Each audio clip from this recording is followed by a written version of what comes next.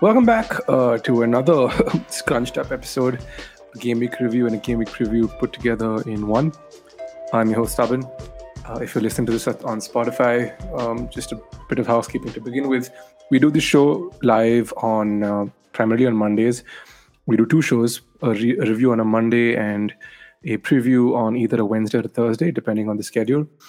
But now that since the game weeks are becoming shorter, we will be doing another live on Sunday, which I believe is the 27th. No, that makes no sense. 23rd was yesterday, so that would be the 28th. The 28th of August, we'll be doing another live as we prep for Game Week 5, which is next Tuesday because of the World Cup, right? So too long didn't read or too long didn't hear. Live show happens on YouTube every Monday and Wednesday, sometimes on Sundays, but the audio file will be on Spotify soon after the live stream is done. So if you can't join us for the live stream, which is a more interactive experience, join us on Spotify, basically. Where does one begin in a week that promised so much? Right now, it's just me. The others will join in due course. So let's get through a fair share of results that have happened over the weekend, some fairly inconsequential ones. I think nobody expected Arsenal to go to Bournemouth and lose, even though historically they've had a bit of a tricky time there in the past. But if you were to actually think about it and just look at how fluid that team has been since the season kicked off, or even from preseason, if you actually want to go that far back, it was going to take a massive upset for Bournemouth to have gotten anything from that game. And with Odegaard scoring 2 in the first half, it kind of put the game to bed. Bournemouth haven't strengthened well. A lot of the team that came up, a lot of the members of the team that came up are championship level, which is still a high level, especially compared to you and I, but little to no impact when it comes to the Premier League. That jump is so high. And Odegaard, who got 2, William Saliba scores a screamer, therefore adding to his legend as the next best thing, the next best defender, the next best Virgil van Dijk. And we'll get to Van Dijk. I think I'm just waiting on the others to join in. Vishnu was supposed to be a part of the episode today, but he's been held up with some work, who some of you may know from last week's episode. So fairly run-of-the-mill routine for Arsenal, I'd say, at this point. West Ham losing at Brighton is another big blow to their start of the season. I think they haven't scored any goals. They're on 0 points. They're propping up the table at the moment. So not much going their way. They're expecting a win this week against Villa, but we'll save that for the preview section. Spurs, pretty run-of-the-mill, very boring win against Wolves. Perisic heads on from a corner to give to Kane, who then taps it into the net. Spurs run out 1-0 winners against Wolves. Apparently, they weren't very great to watch. Palace seemed to be deeming Gerrard to an early sack. They ran out 3-1 winners against Aston Villa. Zaha with 2 goals and Mateta with 1. Watkins has had 1 as a consolation. Everton equalized, I think, the dying embers of that game against Nottingham Forest.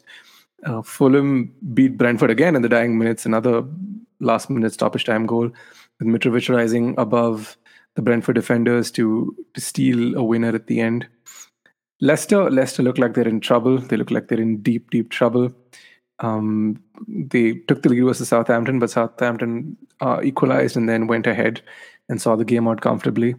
I think if there was a game that we could start off discussing, the most exciting game of the weekend was Newcastle versus Man City. Now, Man City went in pretty early, went ahead pretty early in this game. A great goal from Gundogan, who is this fast turning into this weird shadow striker that they've got going for them at the moment.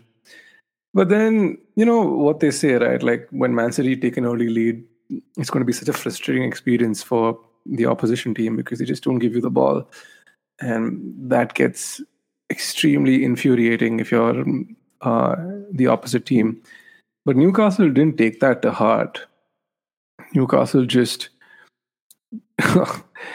Newcastle, man, they ran riot. They were tearing City to shreds. I think Kyle Walker had a horrible time against Saint Maximin, who I'm not quite sure if he runs or if he glides or slash dances his way through defenses.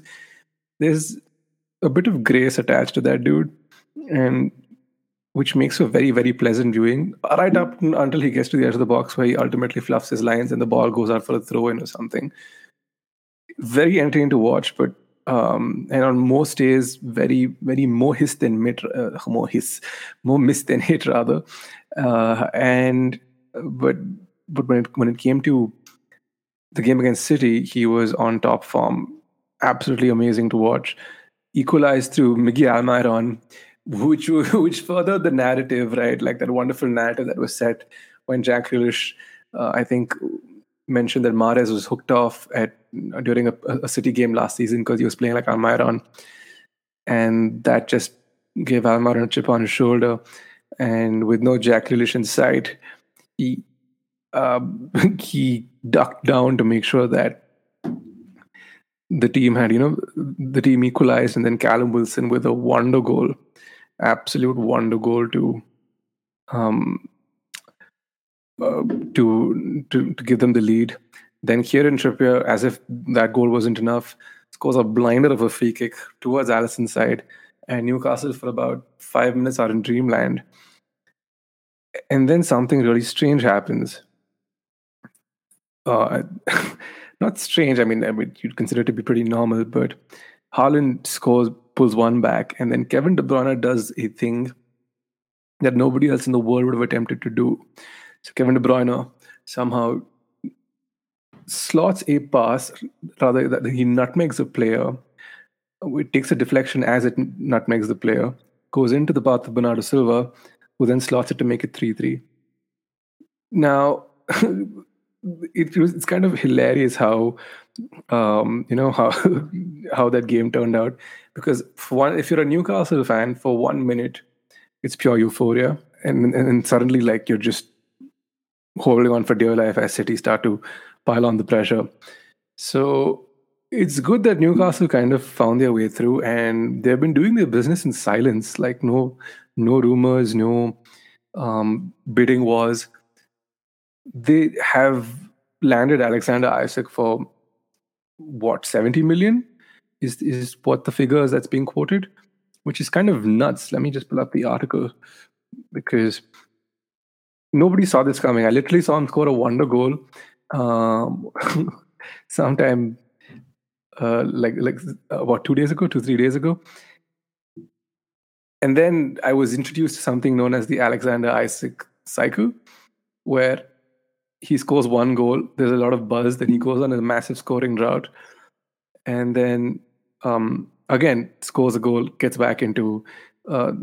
There's a massive buzz. People want to sign him, and then rinse and repeat. It's a vicious cycle that that people have been making fun of for quite some time. Yeah, here we go. 58 million pounds. So that equates to about 75 million euros. Joins Real Sociedad from Borussia Dortmund 3 years ago and has scored 44 goals in 132 appearances. Strikers also scored 9 goals in 37 games for Sweden. Isak scored for Spanish side in a 4-1 defeat to Barcelona in La Liga this weekend. Yeah, he chipped Ter Stegen, right? And I think that was enough for the Newcastle hierarchy to sign them up. Tucker in the chat says Maguire and Ronaldo had to look great on the bench.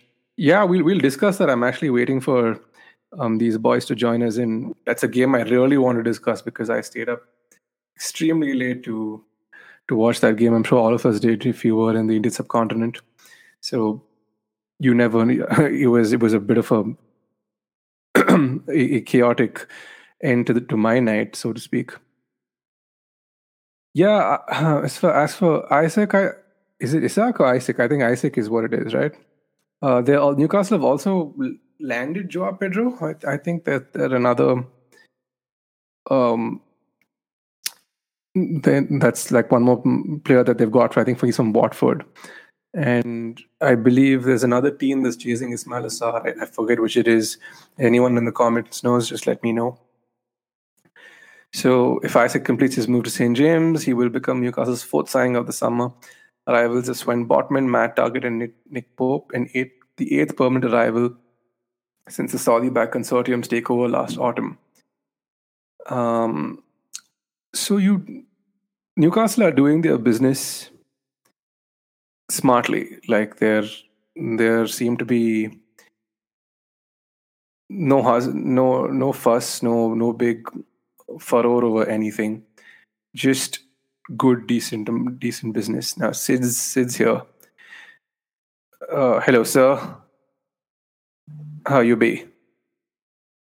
Good. I mean, I'm really ecstatic this week. Finally, after God knows how long, I'm just so happy to be on the pod. So I've left that game and the Leeds Chelsea game for us to discuss. I've kind of gone through. I think even the City Newcastle game. Yeah, I mean, I kind of just breezed through it, but I'd love to know your perspective on it and what you. I'm sure it's a game we all ended up watching because it was that late Sunday evening kickoff. None of us have anything to do. Yeah. I don't know. You probably had something to do. I had nothing to do. So I was watching that game. I was actually out at a friend's house. We'd gone out for some dinner. So, But I watched the highlights of the game though. Dude, I think there were parts of that game where City seemed like they had no clue what was hitting them. There was like a 10-15 minute spell where I think the possession was like 80-20 towards Newcastle. 95-5 at one point. City just couldn't get the ball. Wow. This is Man City, right? Like we're talking about. I've never seen that. I've never ever seen that. Even when Madrid beat them in the Champions League, Madrid didn't have that kind of possession. It was kind of insane. They just I've never known City to be outpossessed. But that's, I mean, I've never known Eddie Howe teams to play like that, you know? Like when Bournemouth played, they sort of played on the counter more often than not. Mm-hmm. I mean, I don't know. Fraser on one side, Callum Wilson. Yeah, who else? Jefferson Lerma. Who else is there? Jefferson Lerma, yeah. There's a speedy guy on the left. I'm forgetting his name. Wasn't but yeah, they were all like Jordan Ibe. What about the guy who went from United to Bournemouth? He scored like within the first 10 seconds, like Josh King, yeah. So quite a few of them, right? But I don't think Josh King is. So he's always had that pace, like running behind, off the shoulder. He's never been possession football. And Newcastle, and I think with this Isaac deal, I think it's almost done, isn't it? Yeah, it's like it's done. No, they've got him. Yeah, they've got him. Yeah, 70 they've got him. Okay, 70 million. Yeah, 70 million pounds. That's what I read. Like, and you know what? Like Newcastle just going about their business quietly. No rumors. No nothing. Like you just said, there's no big uproar about any signing. Even the Bruno Guimaraes signing. One day he was not there, and the next day he was. Like, I can't believe the other clubs let that signing happen without stepping in. That guy is so good, and for the amount they've got him at, that's a steal deal, if you ask me. 45 million for Bruno Guimaraes, dude. That's just daylight robbery. That guy is so damn good.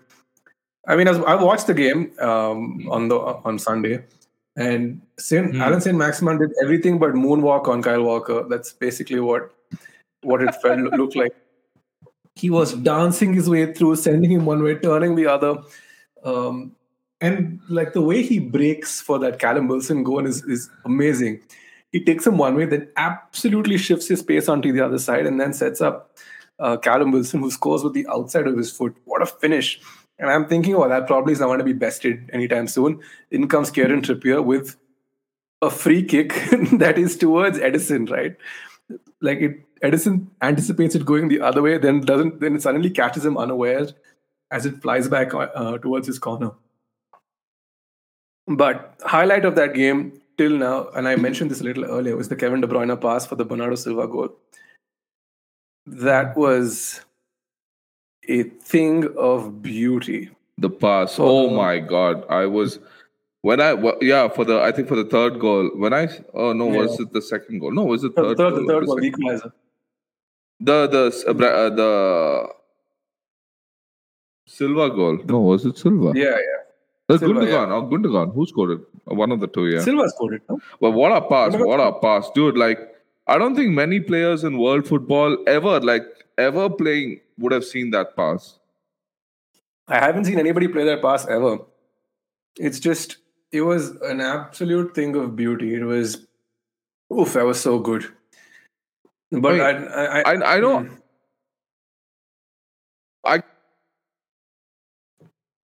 Like Fabregas could have seen that pass, I think. Mm-hmm. But I haven't seen Fabregas attempt that pass. I've never seen a player attempt to pass, nutmeg a player to make a pass towards the 18-yard box. Maybe someone can jog my memory if there's been a pass that has led to a goal like that before. I don't remember it.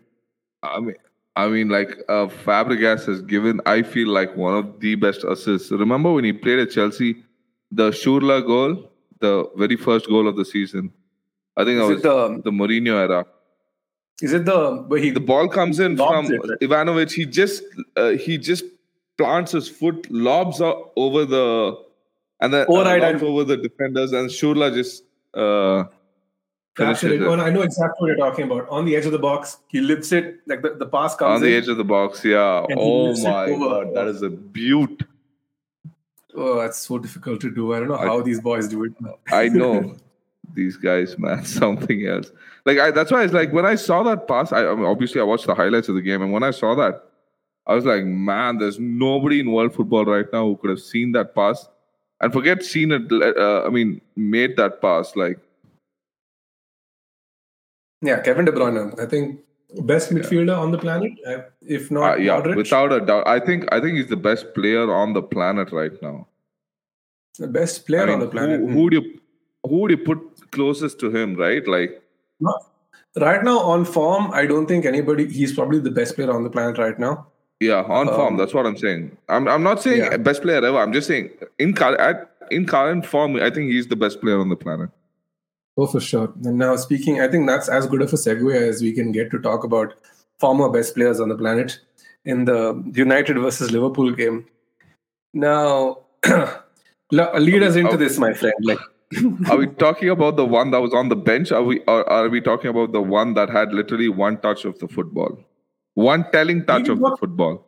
We can talk about both because, see, I've been saying this for ages, okay? And you know this. We've been on Football Group, so I've been catching a lot of shit from Liverpool fans, especially when I suggested that Liverpool don't renew Salah's contract and that they focus their efforts on Mane instead. Salah is good at getting you the goals, but it really is Mane who does the grunt work on that left-hand side. And now you're seeing it, right? Yeah. You're literally seeing, I know Liverpool have had injuries, but that Mane-sized hole is now being amplified. And in a game where Salah needed to step up, he's slowly inching towards that poacher role that people and that progress to as when they hit their late 30s. Mm-hmm. I don't know if that fits a system where you already have Darwin Núñez, who's going to be that kind of striker, where that he's in the box causing havoc all the time. And I guess that works, but the idea that Liverpool would swarm players and push their fullbacks up, and Salah and Mane would be creating havoc on either side. I just don't think Salah has had it in him for a while. He may prove me wrong, and I'm waiting to be proven wrong. He may come back against Bournemouth and score 4 for all I know. Probably be the most captain player in FPL this weekend. But like he was absent. But I think we're getting a little ahead of ourselves. Let's build up to this game. So you know what? I think anyone you asked, even the most diehard of United fans, I think they all predicted a bare minimum of a 2-0 loss. I think that was the bare. Yeah, exactly. Like I thought it was more once they found out Maguire wasn't starting, it was a 2-0 loss. I think everybody, like, you'd given a United fan 2-0 loss at the start of the game, they would have just taken it and said, okay, let's move on. 3 games down, 3 losses. Let's just focus on the next game, Yeah. I thought Southampton, But the way they started, I think the first thing was when the team sheet came out, there was no Ronaldo, no Maguire, no Shaw. I think that set the tone, because then you made Bruno captain and it went back to being the Bruno of old. This was the Bruno BC. By BC, I mean before Cristiano. Mm-hmm. So I think, and making him captain, I think there was even Varane and Lucha. What? How do you say that? Licha. I think finally he got his centre back pairing right after 3 bloody games. Like, I don't know why he didn't start with these guys, dude. Yeah, I think Varane was slightly unfit to begin with, but oh man, when Martinez basically like slide tackles Salah within the first 5 minutes, and then within I think it was the second or third minute, I was like, okay, it's on, boys. Yeah, we're in the game now. Hello, okay, everyone in the chat. Hello, so we'll get to your questions and like your comments in a bit.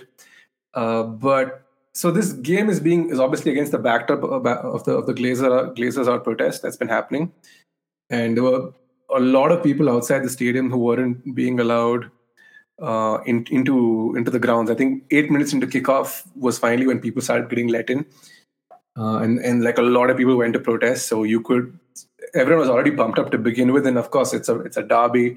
It's United Liverpool, one of English football's greatest rivalries, and Harry Maguire, Cristiano Ronaldo, and Luke Shaw are on the bench. So there's no if anyone messes up today, you can't pinpoint at any of those 3 as reasons as to why they didn't do too well. In the build-up to the game, Ronaldo kind of ghosts Carragher, and he. You know why, right? Yeah, because Carragher's been saying he's the reason why you're not doing too well. He's been calling Ronaldo out the entirety of last season. Yeah, so Ronaldo is, knows to hold a grudge. It's kind of what spurs him on. And I wouldn't be surprised to see him more involved in the Southampton game. But let's just kind of address the game. I think the game was lost in midfield, and also due to some very strange decision-making courtesy of their backline. I know Joel Matip is out. I know Ibrahim Konate is out. But Joe Gomez... Can I ask you a question? Yeah. Can I ask you a question? Who played striker for Liverpool? Firmino. He was playing midfield. Firmino was there in the game? Yeah, that's the thing. What? I saw Milner as the most attacking player. Like half the time. Firmino was basically dropping in the midfield. He did, I'm like, where is the striker like this? I obviously Darwin Núñez was red carded, but I'm like, wait, where's Jota? Then I realized Jota's injured. Then I'm like, okay, Milner is the most attacking player. But then I'm like, wait, Milner is a midfielder. Where's Bobby? And then finally Bobby pops up in midfield like 25 minutes into the game, and I'm like, oh, there he is. I was like, okay, this is strange. More than anything else, more than Bobby. At 15 minutes in, I was watching this game with my cousin. I turned to my cousin and I say, I haven't seen Salah at all. Like since the Martinez tackle, I really haven't seen Mohamed Salah. That's because he was in Malacia's pocket. Can we give Malacia his flowers? I think he was the man of the match personally. Him or Licha were the man of the match for me, at least. Yeah, those boys were just they were so good, so good on the day. Thunderous in the tackle, winning every ball. Martinez almost scores an own goal. My. Hey, that was Martinez. That was Bruno almost scoring an own goal. And trust me, if it was Maguire, it would have gone into the net. So I saw a wonderful. So if you're not following alternative MUFC, I think you should should. I did. It's one of those guys that do speech to text commentary of the game. And alternative MUFC says just because you're wearing the armband doesn't mean you need to defend like Harry Maguire. So, God! Imagine. Just like my heart, especially in that exact moment, like just before that, and my cousin turned to me and said, "We look solid defensively," and I said, "Don't," and then the ball bounces off, and Bruno almost puts it in his own net. That was at 1-0 down, right? Yeah, that was at 1-0 down.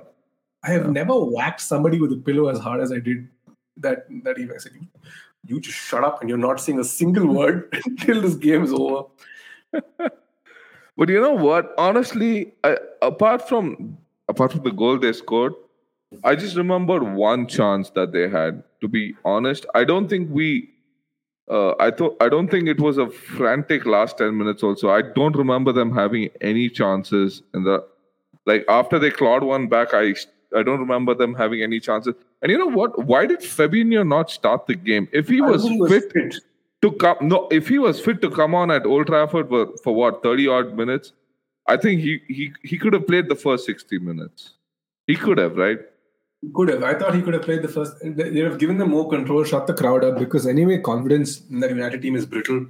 Yeah. So, it would have quietened the crowd, because the way United came out of the blocks, they were like, I don't know, a kid in a candy store, just going at it. Yeah, and so Cosmo in the chat brings up an important point. He says Virgil van Dijk has been exposed by Mitrovic first. Now, Virgil van Dijk has made some very questionable choices over the last 3 games, and let's get into the first goal in the game. So that's scored. So the first one is like a 1-2 that completely wrong foots Trent. So, and Trent is just like, Trent, funnily enough, is getting the runaround by Elanga of all people. Elanga was roasting him for so long. And if Elanga had better end product, he would have probably scored. I feel bad. Or rather, I understand that chance that it's just pure bad luck that it didn't go in. Because 2 things surprised me in the build up to that. One, the pass by Scott McTominay. I'm like, wow, where did this come from? You can pass forward. How is this even possible? The last time you did that, it went for a throw in.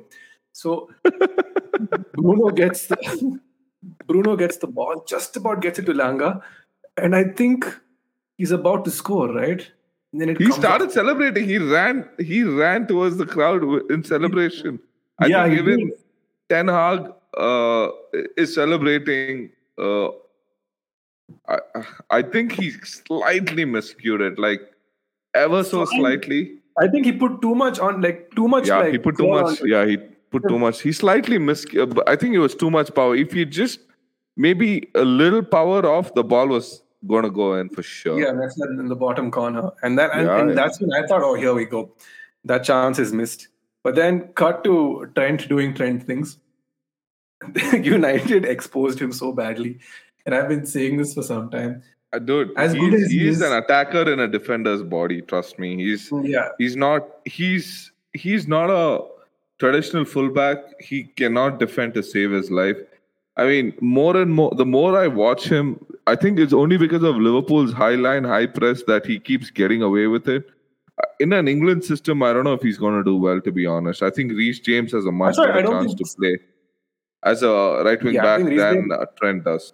See, the first responsibility of the right back is to defend. I think Reece James' quality far surpasses his Trent there. And if Reece plays as a third centre back in England's three-man system, because there's a very strong likelihood Walker plays. Yeah.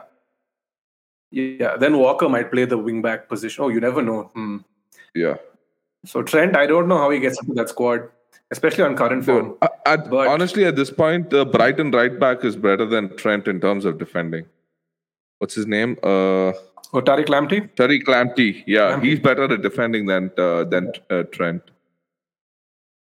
I loved Lamptey. I'm surprised Brighton. I mean, Brighton are going to quote the sky for that boy at this point. So it's going to be very, very, very interesting to see where he ends up going. But then the ball comes in during this game. The ball comes in to Sancho, and I'm saying pass it to Rashford. He's got a better shot. Instead, I'm clearly not the professional footballer. Sancho sits down Milner, sends Alisson the wrong way. Meanwhile, all this time, Virgil van Dijk is just standing. And even Trent is just go back and watch it. Even Trent is just standing. Go back and watch it. Both Van Dijk and Trent are just standing. Trent is just standing because he got like 1-2 easily. And he just he just stood there and he's watching Sancho. He doesn't make a move towards the ball. Both Van Dijk and him don't make a move towards the ball. I must admit, a great assist by Bruno. Bruno was like, Bruno's pointing kind of like, shoot it, yes, shoot it, yeah. Right there. The funny thing is, he posts about it on his Insta the next morning. Oh, he did? Yeah, he says, "Look, Sancho, if you listen to me, you'd have more goals now," or something like that. It was on his Insta story. If you listen to this, if you listen to this on the English commentary, I think you can hear. You know what? Like Gary Neville scream. Yeah. I do it. I don't know why they. I mean, right now you're in India, but once you go to US, you're gonna hear the voice of an angel, Peter Drury. Because they took him out of England and now he's in the US. Yeah, I think Arlo White's contract is up. I liked Arlo too. I don't know why. Arlo's too, but dude, Peter Drury is the best. We had Conor McNamara. Oh my God, he sounded so horrible. Yeah. But anyway, you know but you know what? I think I can cut VVD some slack because he was stood there because he didn't know like Alisson had dived behind him, so he just assumed that Alisson had one side covered, so he'll have the other side covered.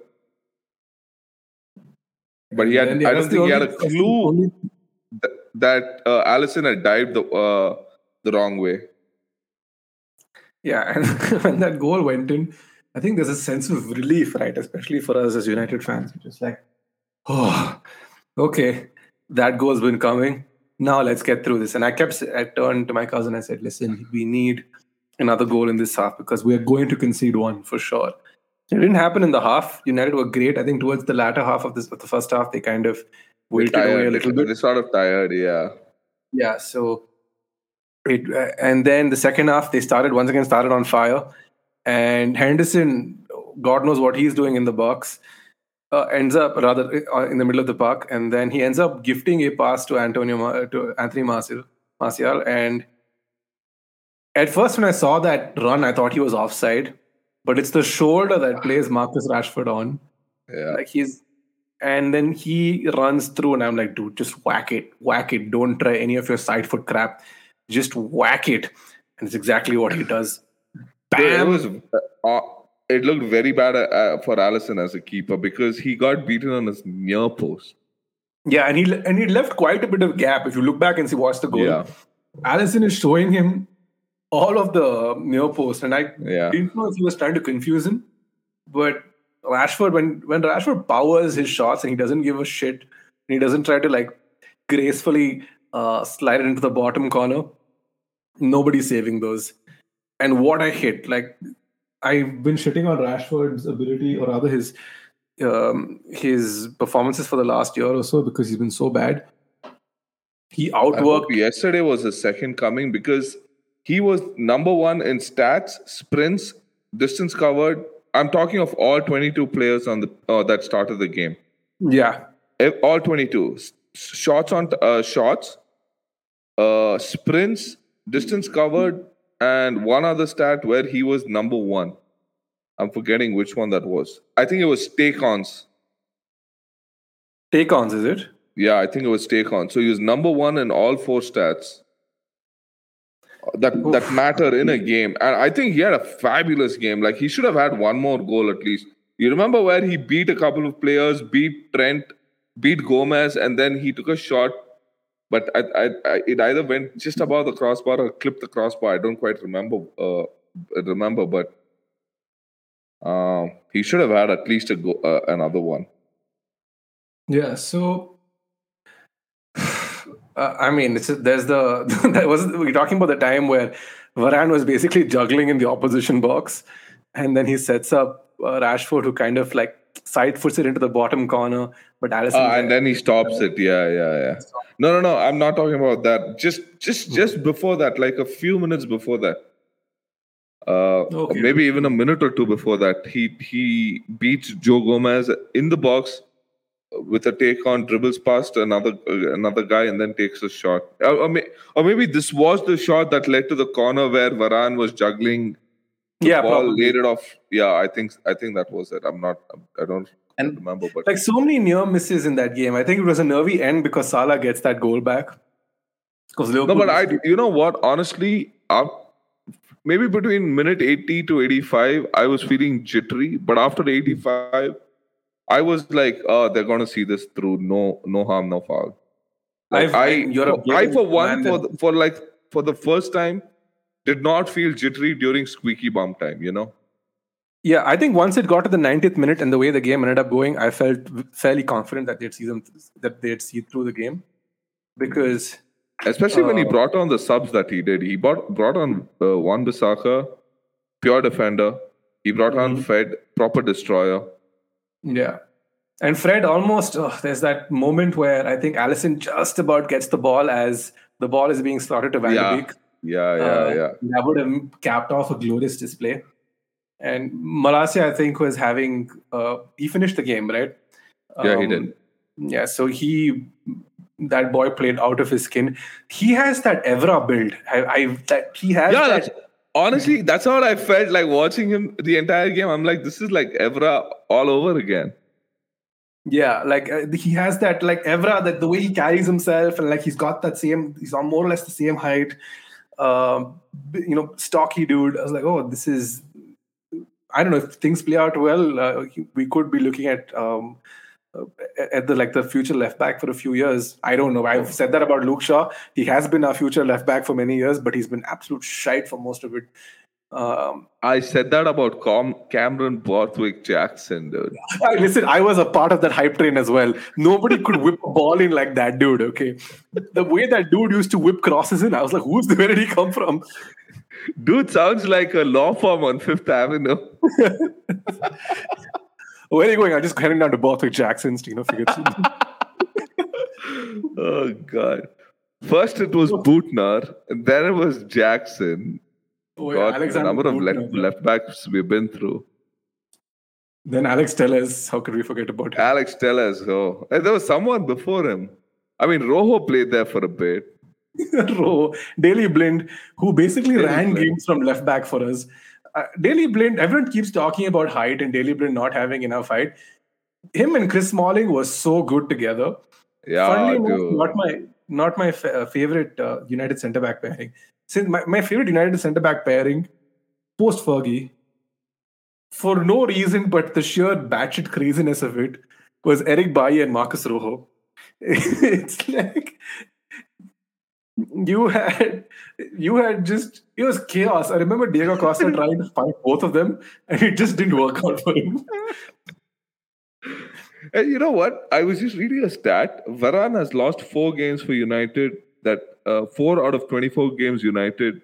Whenever he started as centre back.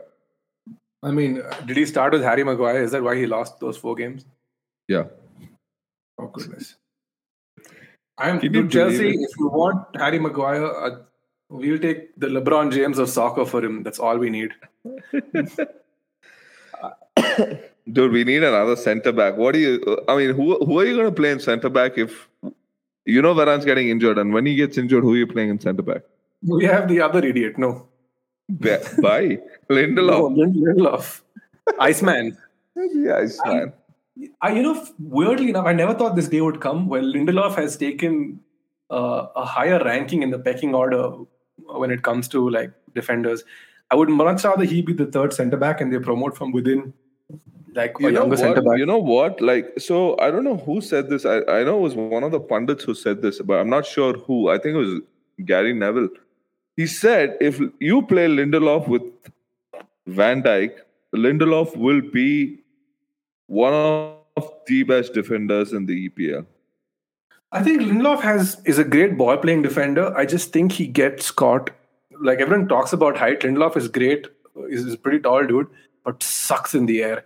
As opposed to Lisandro Martinez, who's 5'9", but is out jumping everybody and everyone's mother.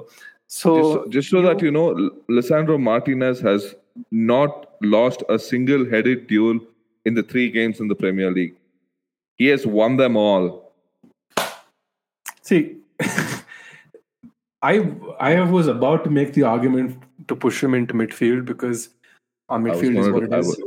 I was going to make the argument. I mean, I was about to say it in last week's show. It was in my head. I don't know why I didn't say it. But I wanted to push him into midfield. But now that Casemiro's there, we still need a, what do you call? You know what? I think he should play Casemiro and Eriksen. I think that's kind of what happened. Eriksen played next to McTominay, right? So why do you want to fix it if it ain't broke? You just get a better CDM next to Eriksen. Eriksen will be the man who Casemiro will be the man who passes it forward. Eriksen and Bruno can then carry it forward for you. If he still wants to play his possession-based football, because I don't think it works. The one time we switched back to let's just play counter-attacking football, these players are built for it. This just took me back to Ole's second year in charge when we finished second. Mm-hmm. It was classic counter-attacking football. It was very much like Ole ball. I'm not gonna it was proper Ole ball. Like, I mean, this reminded me of that Daniel James versus City game, you know? You know what I'm talking about, right? Like, where Zinchenko got tore a new asshole. Exactly. So this is, I mean, we have the players for that. We don't have a players like the way City do that are good with the ball at their feet. First things first, we don't have a keeper who can distribute. That's what they're looking at. I think by the time the window ends, especially over the next week or so, we're going to see we're going to see a new keeper coming through the door, like a number 2 to challenge David De Gea. You're going to see a center midfielder come through the door. This Antony deal almost done, dude. It's 94 million euros. It makes no sense to me to have spunk so much money on that dude. And even Gakpo, apparently they're in for both of them. I have like massive reservations over players that have come from the Dutch league. Now, Antony's best season is half of what Depay scored in like that season at PSV before we brought him. So is he a striker or a right winger? What is he? He's a left winger or a right winger, kind of, who and he's very expressive, like that proper Brazilian flair. You don't know, but I envision now? I envision a midfield of Casemiro and Fred playing together. The Brazilian national team midfield will be together. Remember, I sent you the stat. They've lost only one game. They played 18 together. Yeah, I mean, drawn one, lost one. International football is a very different beast, right? But imagine if Fred and Casemiro play together. I think Fred will definitely play. I don't see us conceding a lot. If Maguire plays, then yes. But like, if those two play, I don't see us conceding a lot. But then again, I don't see any ball movement. But then because both of them can't play with ball at their feet. Yeah, you need a Frankie De Jong. I mean, as much as I hate to say it, you need Frankie De Jong. I don't know what's happening there. I don't know what chaos is unfolding there. They desperately need Frankie De Jong. They're going to lose their centre back, the one they recently signed. Yeah, I don't know what for free. I don't. Maybe that's something we should look at as well. Jules Koundé on a free. I'll take him. I take him in a heartbeat, dude. Yeah, and then we'll give them Maguire for free. You can register him. Anyway, they were interested at some point, right? So, but speaking of conceding a lot of goals, let's take our attention towards Ellen Road on Sunday, where Chelsea took on Leeds. And speaking of goalkeeping errors, another stupid idiot who can't play with his feet, Edouard Mendy, dude.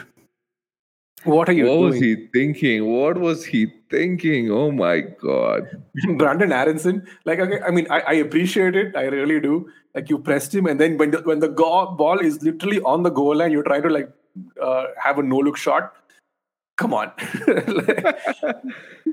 Oh, come on. The ball is anyway going to go in. Yeah, he probably knew it. Yeah.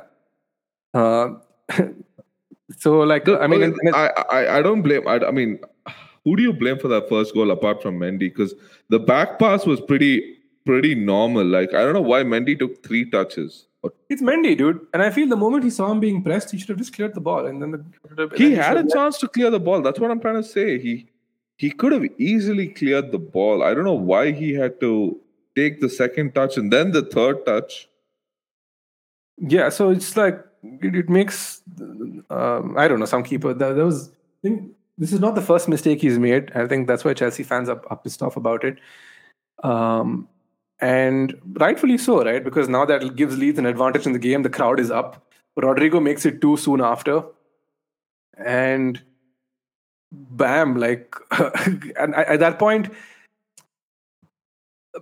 see, as much as you look at Chelsea and you think, okay, I don't know where the goals are going to come from, because there's no guaranteed goal getter in that team. There is no striker in that team. And now there's a weird experiment of playing Reece James at right centre back. I don't know for what joy. Clearly, like, negating all of his attacking prowess.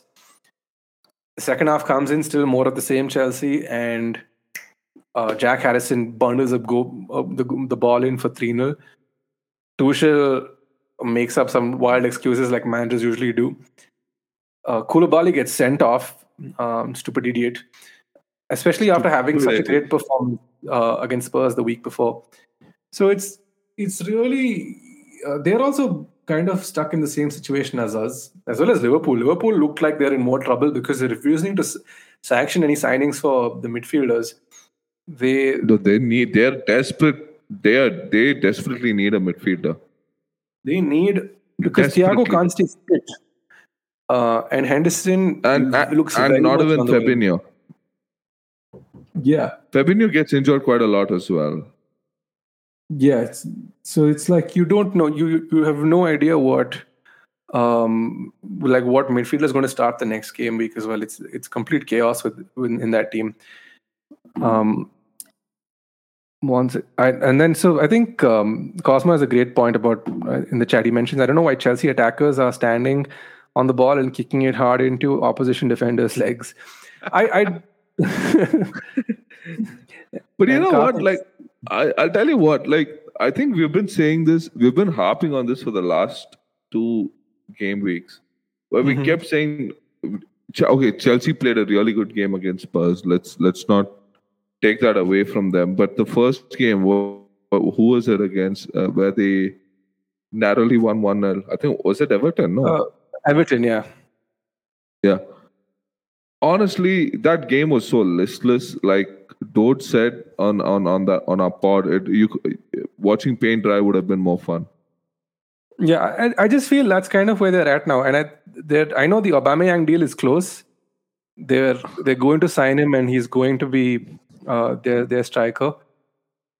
But I'm not quite sure if that's the long-term solution, or maybe it's just like putting a plaster over an axe wound, hoping that, or rather the Band-Aid over an axe wound, and hoping that things will sort itself out and they'll have a focal point in the attack.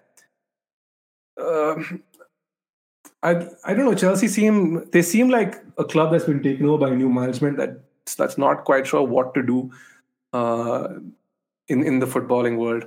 But before, like, we shit on Chelsea some more. Props to Jesse Marsch, dude. I had them going down. That Rodrigo is the top goal scorer in the league, and he was deemed to have not fit the Bielsa system. So Jesse Marsch, for all the Ted Lasso jokes that they keep throwing his way, and I am so sick of hearing that he's American. I am so tired of it. Yes, it was funny the first 3 times, but it's done. It's over. It's an American dream in Yorkshire. I'm like, dude, come on. I'm so sick of hearing Jesse Marsch being an American. Give me something new. Brandon Aronson also is American. Okay, I'm going to make another American-based joke on it. Speaking of the Americans, the U.S. men's national team have a really strong core of players. Watch out for them. I won't say this World Cup is a bit too soon for them, but I'd say a few years down, they could be. The next World Cup is in the U.S. Yeah, and by then, with that team being the way it is, Weston McKennie, there is a guy whose name, oh my God, I can't pronounce. They have this dude, Brandon Aronson, Christian Pulisic, if he can stay fit. Dest also, I think, is there, right? Dest is the right back. Yeah. So, Sergio Dest. Yeah, I think football in America, or soccer, is now getting...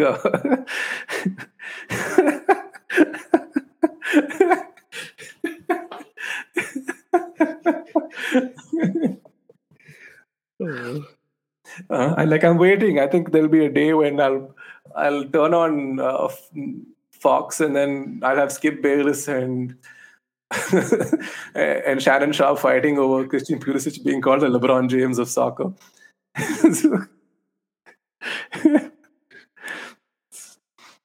So, Karthik was also mentioned in the chat about how much faith he has in Todd Boehly, who built a really good organization with the LA Dodgers. Did the Dodgers win the World Series? I'm not quite sure. I know all my latest update on baseball news is that the Yankees beat the Mets again, and the Yankees have been shitting on the Mets all over Twitter. That's the extent of my baseball knowledge. I just know this Mets signed this new dude, and he's got his own entrance music. Oh, really? Baga. Yeah. Yeah, dude. They play the song. I'll share it to you on our chat. They play the song whenever he enters. This new pitcher that the Mets got. I don't know. I don't remember his name. Something Diaz, Edwin Diaz or something like that. Edwin Diaz. See, that's what Karthik Bhargava is like some. Karthik Bhargava. I don't know where he's. Shout out to Karthik Bhargava, wherever you chat, are. Yeah. I don't know why you're watching baseball, my friend. Maybe it's really interesting, and if it is, you need to explain it to me. You could be the guy like John Boy on Twitter who explains crickets to Americans in baseball terms. You can explain baseball to us in cricket terms. He's a closer. I knew he was a pitcher, like he's the closing pitcher. Mm-hmm. So, where are you from, Karthik Bhargava? I think you should put it in the chat where which part of the world you're from. Yeah, damn. Yeah. He lives in Lucknow. But he likes sports history. But he likes sports history, yeah. Shreyas has also commented in the chat, says, guys, do you think Arsenal need defensive midfield reinforcements? No. Why would they? They have 2 players on contract and 1 on loan, don't they? Yeah, I really wouldn't. I think you guys are good for now. I think... dude, Arsenal are right now the team to beat. Yeah, and we have them in about 2 weeks' time. Well, I think the game after Southampton is all we have to do is sit back, relax, and then play on the counter. I don't know. I'm like, that's the game you unleashed Ronaldo. Look. No. Trust me, we cannot out Arsenal.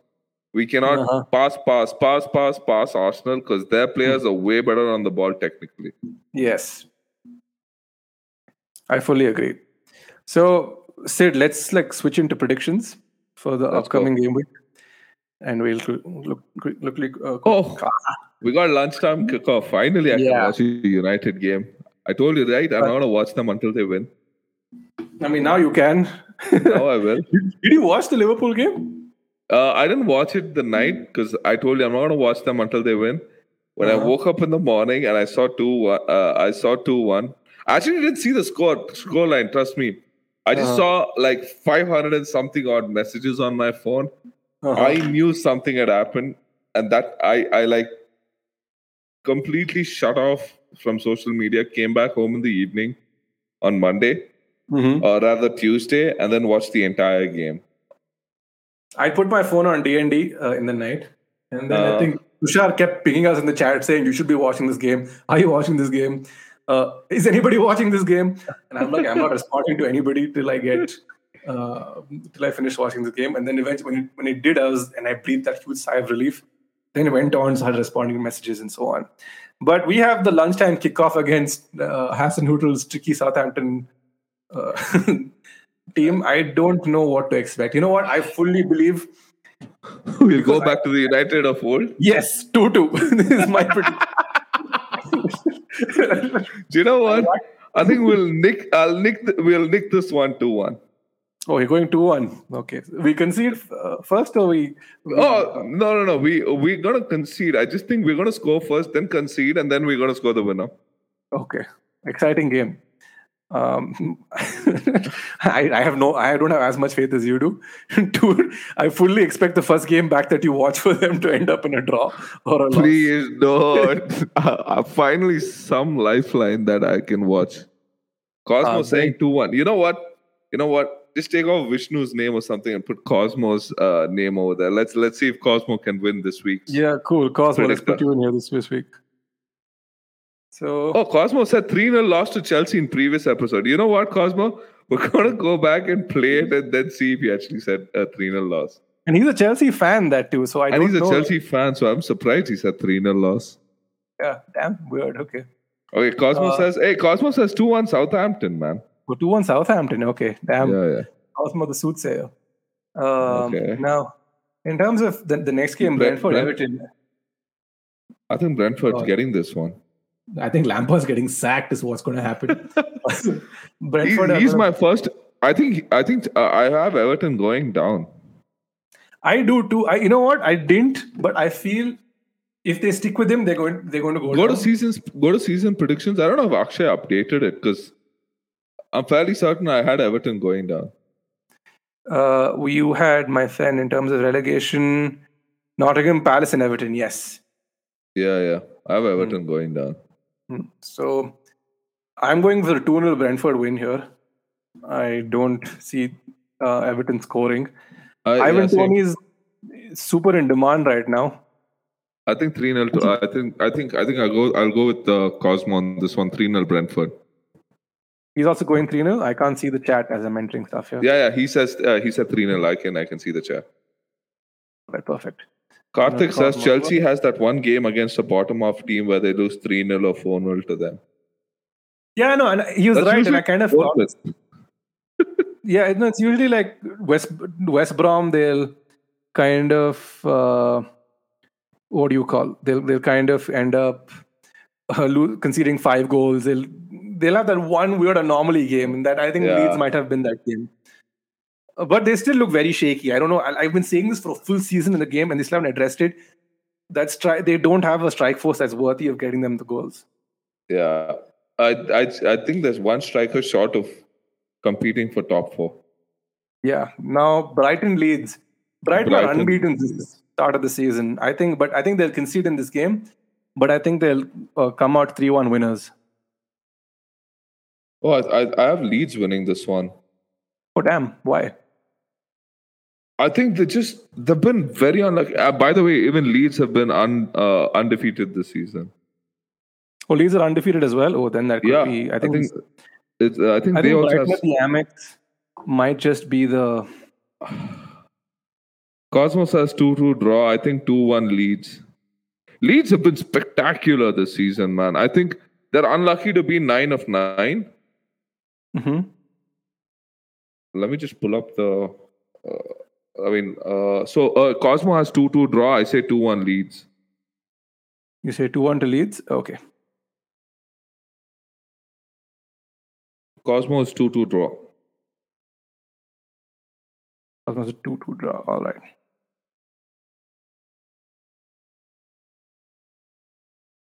Yeah, see, Leeds are on 7 points too, undefeated. No, right. Oh, great. Oh, crazy. Okay. I think the only game they drew was the Saints game where they were leading and then Saints came back and drew 2-2. Okay. Oh yeah, right. That was the game. Chelsea, Leicester. I think Chelsea are winning this comfortably, 3-0. Leicester look gone. Well, Leicester look listless. We might as well call them listless Leicester. Well played. 2-0. 2-0 to the Blues. Oh, wait. Yeah, there we go. Cosmos has 2-1 Chelsea. 2-1 to Chelsea. He has faith in his team this week.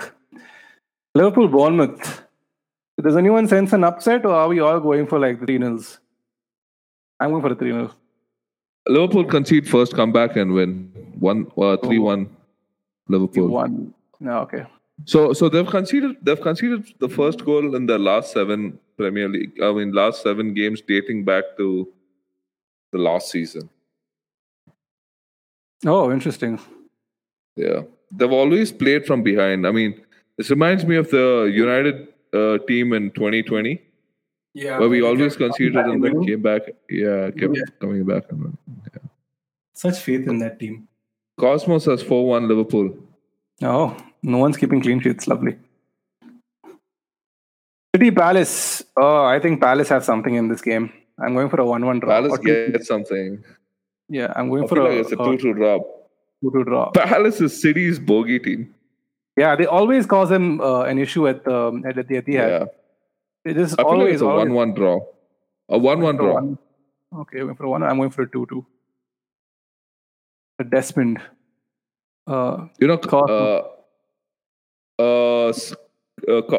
Cosmos has 2-1 City. Oh, damn. Nice.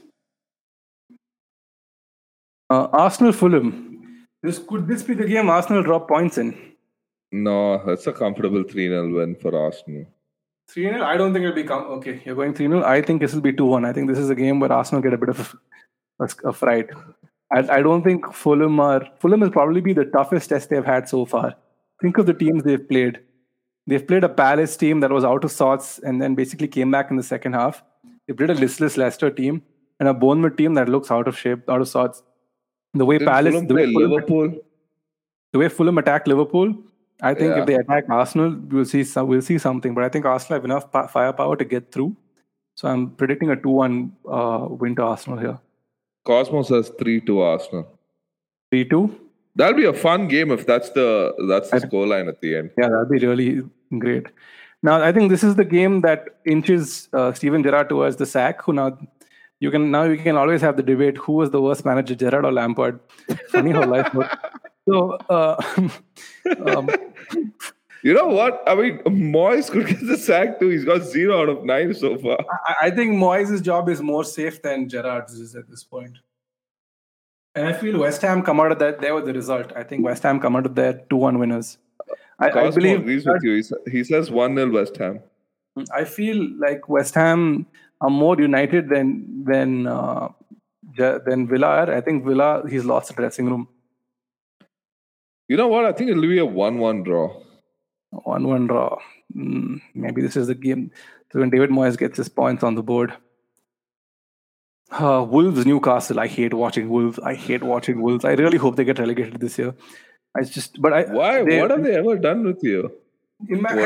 Sorry. United Wolves games, absolutely the worst. I hate United Wolves games. I can't stand them. But they're a really nice team. As a neutral, if you want to watch, they play solid football, I would say. They're very... I think they're toothless up front without Pedro Neto or Jimenez. And Pedro Neto, they signed this for 50 million. Jimenez is coming back this game week. That's what I read. So, if Callum Wilson is injured, I think Wolves get something out of this game. If he's not, and I don't think they took him out as a precaution, so I think he might start the game, and I think Newcastle run out 2-0 winners. Cosmos has 3-0 Newcastle. I say... I think you do it. The Saudis will not want... 2-1 Newcastle. Yeah. 2-1 to Newcastle. Okay, so we all got Newcastle winners. Now, Forest versus Spurs. What do you have? Spurs still don't look like they're clicking. I think they're almost there, but they're just missing that little sprinkle. That's because Son, yeah. Son hasn't come to his own yet. I think the moment he starts coming to his own, we're going to be seeing those 8 points, 9 points from Son and Kane both. From an FPL perspective, I am like having I feel like he's my Jared Bowen this year. A little more expensive than a Jared Bowen. And for those of you who don't know, I had Jared Bowen for 6 game weeks last year, and he got me like a sum total of 12 points. The moment I transferred him out, he started going on hat tricks and like assists, like triple assists, and then I just couldn't afford him anymore. The asshole. I hated him so much. So I'm going to stick with Son and hope things work for the best. What do you have? I have Spurs winning that 2-1, but Cosmo has 2-1 Forest. Could also work. You never know, right? Like I'm going for a 3-1 to Spurs. I think they have enough firepower to get them to the line, especially with the way Kane is going. I think Kane is purring, like he's literally just purring. And I mean, you know what? If Kane scores 2-3 goals, I need his price to go up, man. Like he's better than Haaland. Oh, for sure. Once Haaland starts getting rested, Kane has to be a premium striker. There's no doubt about it.